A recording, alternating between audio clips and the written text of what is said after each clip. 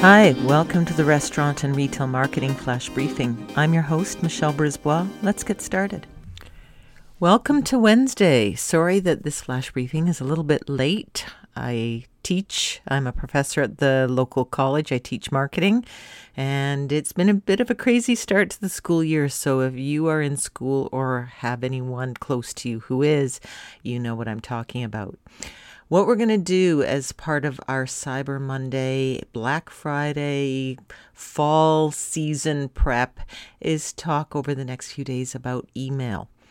99% of people check their email every day, and according to HubSpot, 73% of millennials prefer to receive communication by email. It's still a very intimate place. Typically, the emails you're getting are from people that you have invited into your inbox. So think about that in terms of your customers. And on new developments, it's early days yet. We don't know a lot about it, but it looks like Facebook is testing an email service that will allow businesses to email their customers right from Facebook. So it could be powerful. It's not available yet. They're just piloting it. But according to HubSpot, they are getting closer. There are 3 tips I want you to keep in mind today.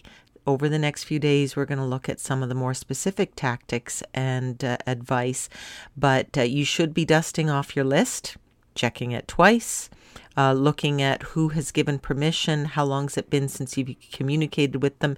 If you use a provider like MailChimp, for example, and I've run into this with clients, send out a great big email and you get shut down because if enough people, and it doesn't take very many, flag you as spam, then game over. MailChimp will shut you down.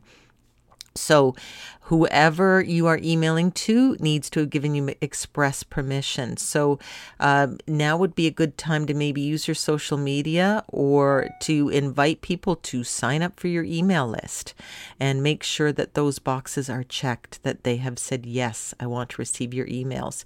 You can phrase it nicely, like we want to keep you up to date as to new things, exciting things. We're going to give you special benefits as an email subscriber. Maybe it's a little bit of a discount, maybe it's free shipping.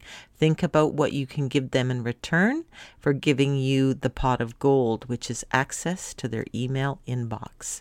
Talk to you tomorrow. So come on, let's get out.